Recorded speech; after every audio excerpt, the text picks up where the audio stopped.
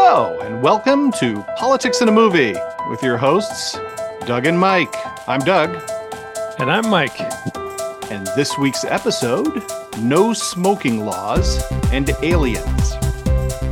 I'd like to, Mike, as usual, thank the guy behind our scenes, our technician, Frenchie. He's a wizard at technology, or as he likes to call it, la technology. Oh, that was a good imitation of Frenchie. You like that? Yeah. All right. Thanks, Frenchie. Okay, well, Mike, why don't we delve into your topic of the day? Sure. No smoking laws. So originally, when we were thinking about this as a topic to discuss, we were thinking about the laws that have been passed that ban smoking in indoor places and restaurants and bars. If you're old enough, you remember the days when there was no regulation of that, and you'd go to the restaurant and it'd be polluted with smoke. And then they tried to do smoking areas, and that didn't work because the smoke filtered back into the non-smoking area. Right. And we also remember the laws that started to get passed. And there was some states that still had no restrictions and other states that did. I remember I was in travel once in Kansas, and it was long past everybody else passing their laws. And I walked into a Chili's. I got my baby back ribs. And it was filled with smoke. Yeah. And I said to the hostess, you smoke in here, you know? And she said, yeah. And she said, I can find you a seat that's close to I don't know what she said, but I was like, thought about it for a minute and said, no, I'm getting out of here. And I went back to my hotel and ordered pizza or something, you know? Yeah, right. But anyway, I know that there was a time where it was very mishmash, and today 35 states have no smoking in restaurants, and right. that's a lot. That is a lot. Oh. Yeah, and I remember here in Ohio where I live, it was a ballot question in 2006, and it passed by 58%, which is a pretty big majority. Right. That folks felt that there shouldn't be smoking in restaurants. And a big reason for that is findings that secondhand smoke really affects people. And it wasn't so much a, my choice decision, like, hey, if I want to smoke, let me smoke. If you don't want to smoke, you don't have to. No, it was like, if you smoke, everybody's smoking. If you smoke in a room, everybody in that room is smoking. If you smoke in a car, everyone's smoking. Have you ever thought of what happens when you smoke a cigarette? And I remember hanging my coat, like after going out to the bars, in my 20s, going out and hanging my coat like outside to air out because it stunk of smoke. Yeah. Well, both my parents were heavy smokers. Is that right? Yeah. Okay. I remember my dad did take your kid to work day. Yeah. And his office, he was a businessman. And in his office, he had a huge ashtray. It was like as big as like a casserole dish, Right. And it was filled with cigarette butts. If you took all the cigarettes in the world and laid them end to end, you would never have time to smoke a single one. Yeah. And, at home, my parents would both be smoking, and I would be coughing and waving my hand like to get the smoke out of my face sometimes. And they would laugh at me and say, "You're just making that up. Yeah. You're just making up coughing." Well, at my company, we celebrated a few years ago. We celebrated, like, let's say, I think it was our 75th anniversary as a company, and they gave away a gift to everybody. I think we got like a little car that said the name of the company. It was an insurance company. Right. And they were sending, an email around about the history of the company, which started in 1937. They showed the other gifts and other milestones. One year, they gave everybody an ashtray. Yeah, that's crazy. Like, here's the ashtray with the company name on it. Like, great. I need an ashtray. Nobody uses ashtrays anymore. That's right. So, but as I was looking into this discussion, it really goes back a long time where tobacco is a new world agricultural product that it didn't grow in the rest of the world. It was brought here when the colonies started, and the colonists capitalized on that and brought tobacco back to Europe. Now I think there's more smoking probably in Europe or other places in the world than there is in America. So, Frenchie's chiming in. He's upset that there's no smoking bans in France. He rolls his own cigarettes and has to smoke outdoors. Poor guy. Sorry, Frenchie. Oh, well, as Frenchie likes to say, Mike, c'est la vie. He does say that.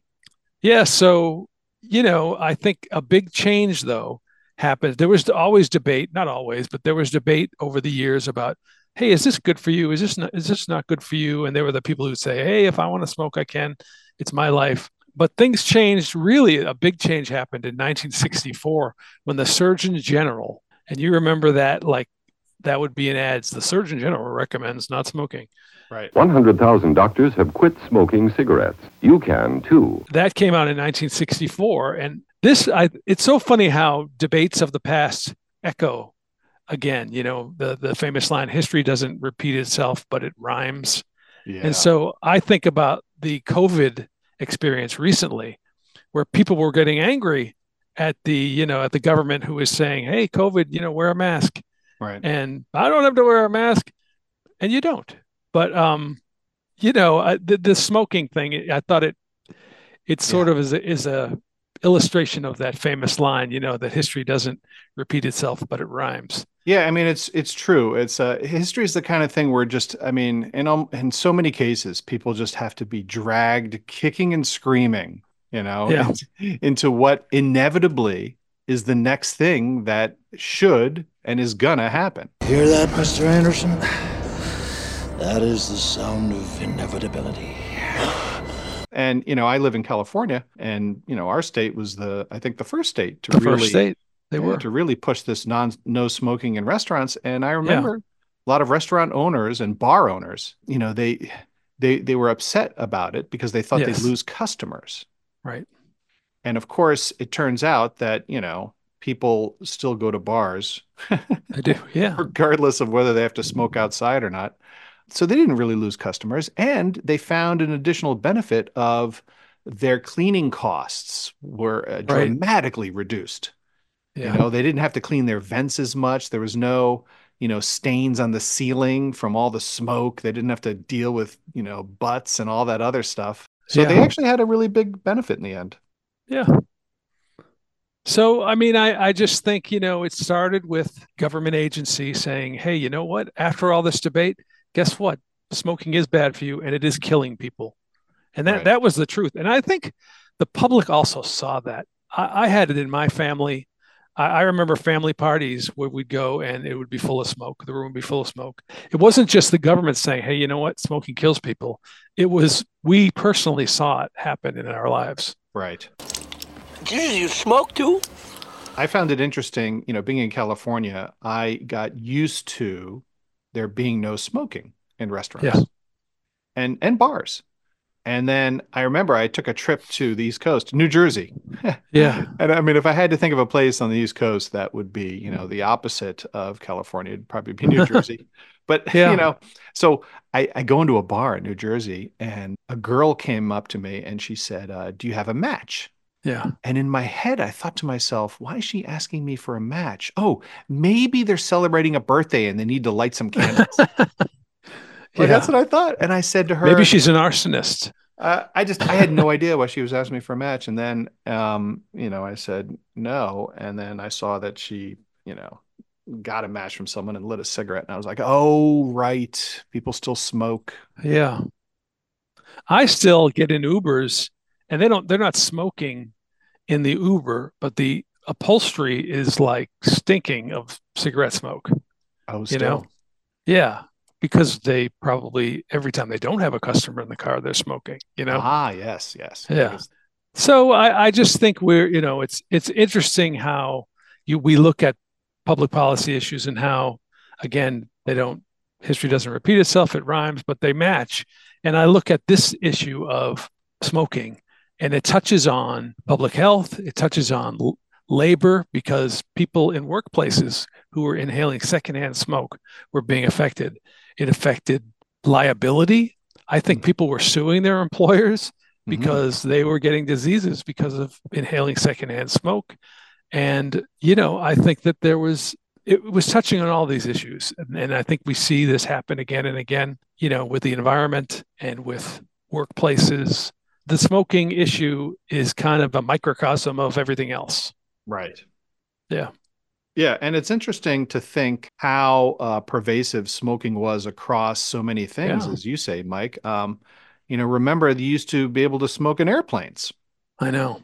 And they used to have lights that would pop up that would, say no smoking because you'd had to stop smoking sometimes. And ashtrays on your armrest. Yeah, they had ashtrays in there. And they did have no smoking sections in the airplane, but Which it's is ridiculous. like, there wasn't a gap really. It's Yeah. like the guy behind you was in smoking. Right. Yeah. Is it worth noting how long it took maybe for these no smoking laws to creep Well, across the country? it is interesting how long it did take. And as I said, smoking or tobacco was here in the Americas for thousands of years. And it was the indigenous people who smoked. And then the Europeans came and they brought it back to Europe and it spread worldwide. I think that it really jumped in the 20th century with industrialization. And the Duke family, who Duke University is named after, he was famous, James Duke, I think his name was, for really increasing the speed with which they could make cigarettes. I don't know if they invented the cigarette. His company was called like the American Tobacco Company or something. Right. And that made smoking, because it was so cheap to make and to distribute, it just jumped, especially after the war. After World War II, people came back. I also understand that during the war, the tobacco companies would give free cigarettes to the military that they would give out. And that was another way they, hooked us. I think it was the 60s or the 70s. That was like 4,000 people per capita per year smoked or something. It was just some incredible number. And it was just, sort of just after that Surgeon General report came out was when it peaked.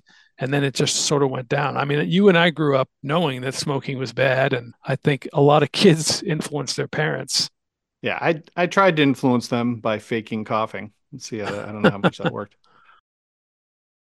All right. Well, Mike, thank you for cutting through the haze of that topic. Why don't we move on to our movie topic? Okay. The movie that we chose is Aliens. It's interesting to note that it's not Alien 2. They just put an S at the end. Yeah. Which I like. I like that it's Aliens, because the first movie literally had the one alien that they had to deal with. Right. And it was a handful. Oh. And so the next, this sequel has a lot more aliens. Yeah. Now, you might think that we would have chosen a different movie based on our political topic, something like the movie Thank You for Smoking. But that's a bit too obvious for our tastes. We like to have a little bit of nuance. You know what word I'm not comfortable with? Nuance. So Aliens came out in 1986. The first film, Mike, was 1979. Wow, that's a long time ago. Yeah. Oh, it is. And it was directed by Ridley Scott, the first film. Yes. So Mike, what do you remember about the first movie, Alien? Well, it was so long ago, but I remember the alien burst out of her chest or something, didn't she? That's right. Yep. Yeah, and that scene was, the big shocker of the movie. Yeah. And in fact, the cast, when they were filming that scene, they weren't told what was going to happen. Oh. And so when you rewatch that scene, Mike, from Alien, where the alien bursts out of that guy's chest and blood spurts everywhere, the camera shows one of the one of the crew people, a woman. They show her getting blood splashed on her and she's screaming, and that is real. Wow. Yeah, Ridley Scott. He wanted it to be a surprise. He wanted to capture real responses, and he got exactly what he wanted. Interesting. This sequel was directed by James Cameron, and it was his first big studio film. Wow. He was known prior to this for The Terminator. Yep. But The Terminator was, sort of a dark horse film. It came out of nowhere. It was a small studio, and it, became very popular. But this was James Cameron's first big studio film. He wrote it. He wrote the screenplay actually for Aliens, and he wrote Terminator. So he really is, a director, screenwriter, writer and director, true writer and director. Yeah. And Aliens, you like to ask about the Oscar, the Academy Awards. They received 2 awards: Best Sound Effects and Best Visual Effects. Both of those awards were well deserved. Sigourney Weaver, as you know from the first film, came again into this sequel. My friend Howie dated a girl that looked like her. And for this sequel, she was nominated for Best Actress. And actually, that's the first time the Best Actress award, they had a nomination for a science fiction film. Wow. Her first real big film role was Alien, and she had since gone on to be in something like over 60 films. Ghostbusters is another one she's really well known for, and she did that one 2 years before Aliens. Oh. And so in Alien and Aliens, she plays a character called Ripley. And a lot of people might think that this was really Sigourney Weaver was arguably the first female action hero. Yeah. Her female role went against all previous stereotypes, really, for female characters. And the role, the role in the screenplay was originally written with a man in mind. But when they actually decided to have it be, Ripley, the script didn't really change. They just kept, the scenes the same. So, ironically, it was written for a man, but a woman stepped smoothly into the role and did fantastic. Recently, Jennifer Lawrence was interviewed, and she had a quote that got out there, Mike, where she said, "Nobody has ever put a woman in the lead of an action movie before she played Katniss Everdeen in The Hunger Games." Thank you for your consideration. And she later corrected it. She didn't really mean it that way, but obviously Sigourney Weaver, had that woman in lead of an action movie, but also, Linda Hamilton, Michelle Yeoh, Uma Thurman, Pam Grier, etc. Yeah. But I would argue that Sigourney Weaver really rocketed that concept of the female action hero into space, as it were. To infinity and beyond. She was kind of badass from the start of the film. They pull her into a corporate board meeting and gives her a bunch of grief as to, why did she have to destroy the ship? And she just pushes back on him, and it's a great scene. Thank you. That will be all. God damn it! That's not all. Because if one of those things gets down here, then that will be all. Then all this bullshit that you think is so important, you can just kiss all of that goodbye. They're not convinced because, they're corporate suits, Mike. Here's the connection to our topic. That corporate boardroom, they're all smoking, and they all have ashtrays. So they're sitting around this big corporate table, and they all have pads and pens and drinks and ashtrays.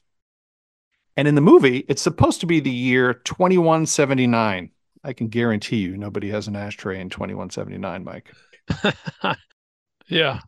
So, Mike, I like to talk about the cast in these things. Michael Biehn, who plays Hicks, he got pulled into the movie after the guy who was supposed to play Colonel Hicks got busted for drug possession and kicked out of the UK.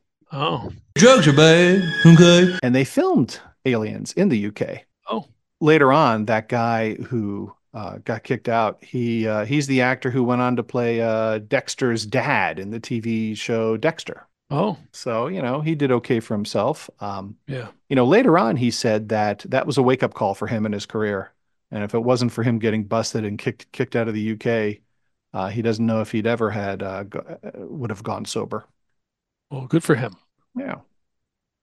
And Michael Biehn was, previously, he was in The Terminator. Mm-hmm. And he plays one of the head Marines. And so Ripley, early in the film, she's accompanying these Marines, and she's just a consultant because she's seen the aliens before. Yes. And the Marines are all real cocky, and the whole squad is just played great. The actors do a great job. I love how when they arrive at the planet, they have to come out of these deep sleep pods because it takes a long time, travel in space. And the head Marine already has a cigar ready. As soon as the pod pops open and he wakes up, he's got a cigar in his chest that he puts in his mouth and lights up immediately. All right, sweethearts, what are you waiting for? Breakfast in bed? Another glorious day in the Corps. Hey, tying to the previous discussion again there. That's right. Yeah. And then, the lead Lieutenant Marine, like he's inexperienced and inept and his whole squad hates him. So there's lots of interaction on that. The Marines themselves are very well fleshed out, nice details, for each of them. One of the things I love is when they're traveling down to the planet on a shuttle, they're all in there getting psyched up and they're hitting severe turbulence. So they're all buckled in and a bunch of them are getting, air sick. And then the camera pans over to, Michael Bihn's character, Colonel Hicks, and he's sleeping. Somebody wake up Hicks. Just little things like that really build the ambiance of the film, which I love. Now, Mike, I mentioned that the film was filmed in the UK. Sure. And it was filmed at Pinewood Studios in England, which previously was known for the James Bond movies. And one of the things I love about a movie like this is they really build elaborate sets. There's no CGI at the time. There's no computer generated stuff. Yeah. They're building substantial sets, which I always love to see in these older films like James Bond and some of the early Star Wars movies. Yeah. They actually would build a real sized Millennium Falcon, Yeah. And they don't really do a lot of that these days. They'll build like maybe a doorway or something, or, just like a very small piece of it. And then they'll just use computer graphics to, flesh in the rest. But back in the 80s, these films, they really put in the effort. Right. And I think James Cameron started out as a set designer before he became a director. So he has a great eye for that. Right. They're building shuttle ships. They're building the Marines battle truck. They're building even the weapons. They're building those from scratch. They're not just using like, AK-47s or whatever. Like they're making weapons that look futuristic. Yeah. And one of the machines they built, which I love, is the power lifter. So Ripley, she's in the space dock, and while they're loading large, heavy pieces of equipment, they use this kind of large exoskeleton that she steps into, which is a big machine that, has large mechanical arms to lift up heavy items. And she's moving around in it, and it really looks very realistic. And a lot of people, when they saw the film, thought it was real.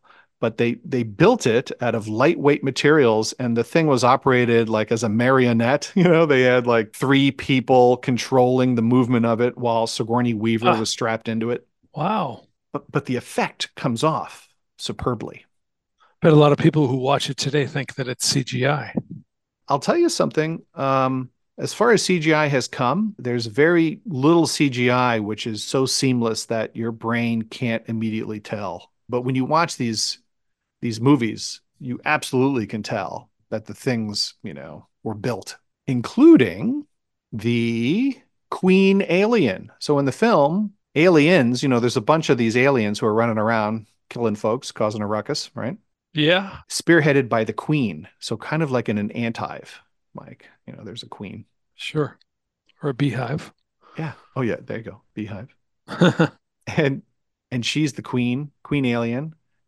So she's, I don't know, 4 times the size of the other aliens, right? And in the end, Ripley has a big showdown with the Queen. They have a big battle. And the Queen alien, again, it's not CGI. So it's completely constructed as a costume. And there's 2 guys in it controlling the main movement of that Queen. And then there's 4 guys outside the frame controlling it with, wires and such. Wow. So it was a very tricky thing to do, and they pulled it off fantastically. Aren't the humans the actual alien? If we're on their planet. Wow, that's a good question. So turns out that planet was a desolated planet, and even the aliens were not indigenous. Okay. Wow, you had that answer ready. Oh, yeah, I do my research. Ma'am, I already said that it was not indigenous. It was a derelict spacecraft. It was an alien ship. It was not from there. Here at Politics in a Movie, Mike, we like to do our research. Another thing that I like is the Marines. They all have these advanced weapons, right? And but they also all have head cams and bio readings that display on the control screen. So when they go into action, the lieutenant is back in the battle truck, and he's got 10 screens there with bio readings and seeing live cam footage. It's all very technologically cool, especially for back then. So as these Marines were training for the film, they had a guy who was like a real soldier showing them how to hold guns and all that stuff, right? Right. And it's interesting, Sigourney Weaver, when she was in Ghostbusters, became friends with Rick Moranis, who was in that film, right? Yeah. And while she's filming Aliens, he's filming Little Shop of Horrors, and at Pinewood Studios in like a warehouse right next door, right? Interesting. And they would get together, and they would like for lunch, and they would both sort of talk about how funny it is that they're both acting opposite puppets in these movies, basically large puppets. And then I read somewhere that while this guy was training the Marine actors, he had a real gun and accidentally fired off a round that went through the wall and went through the little set of horrors set. Yikes.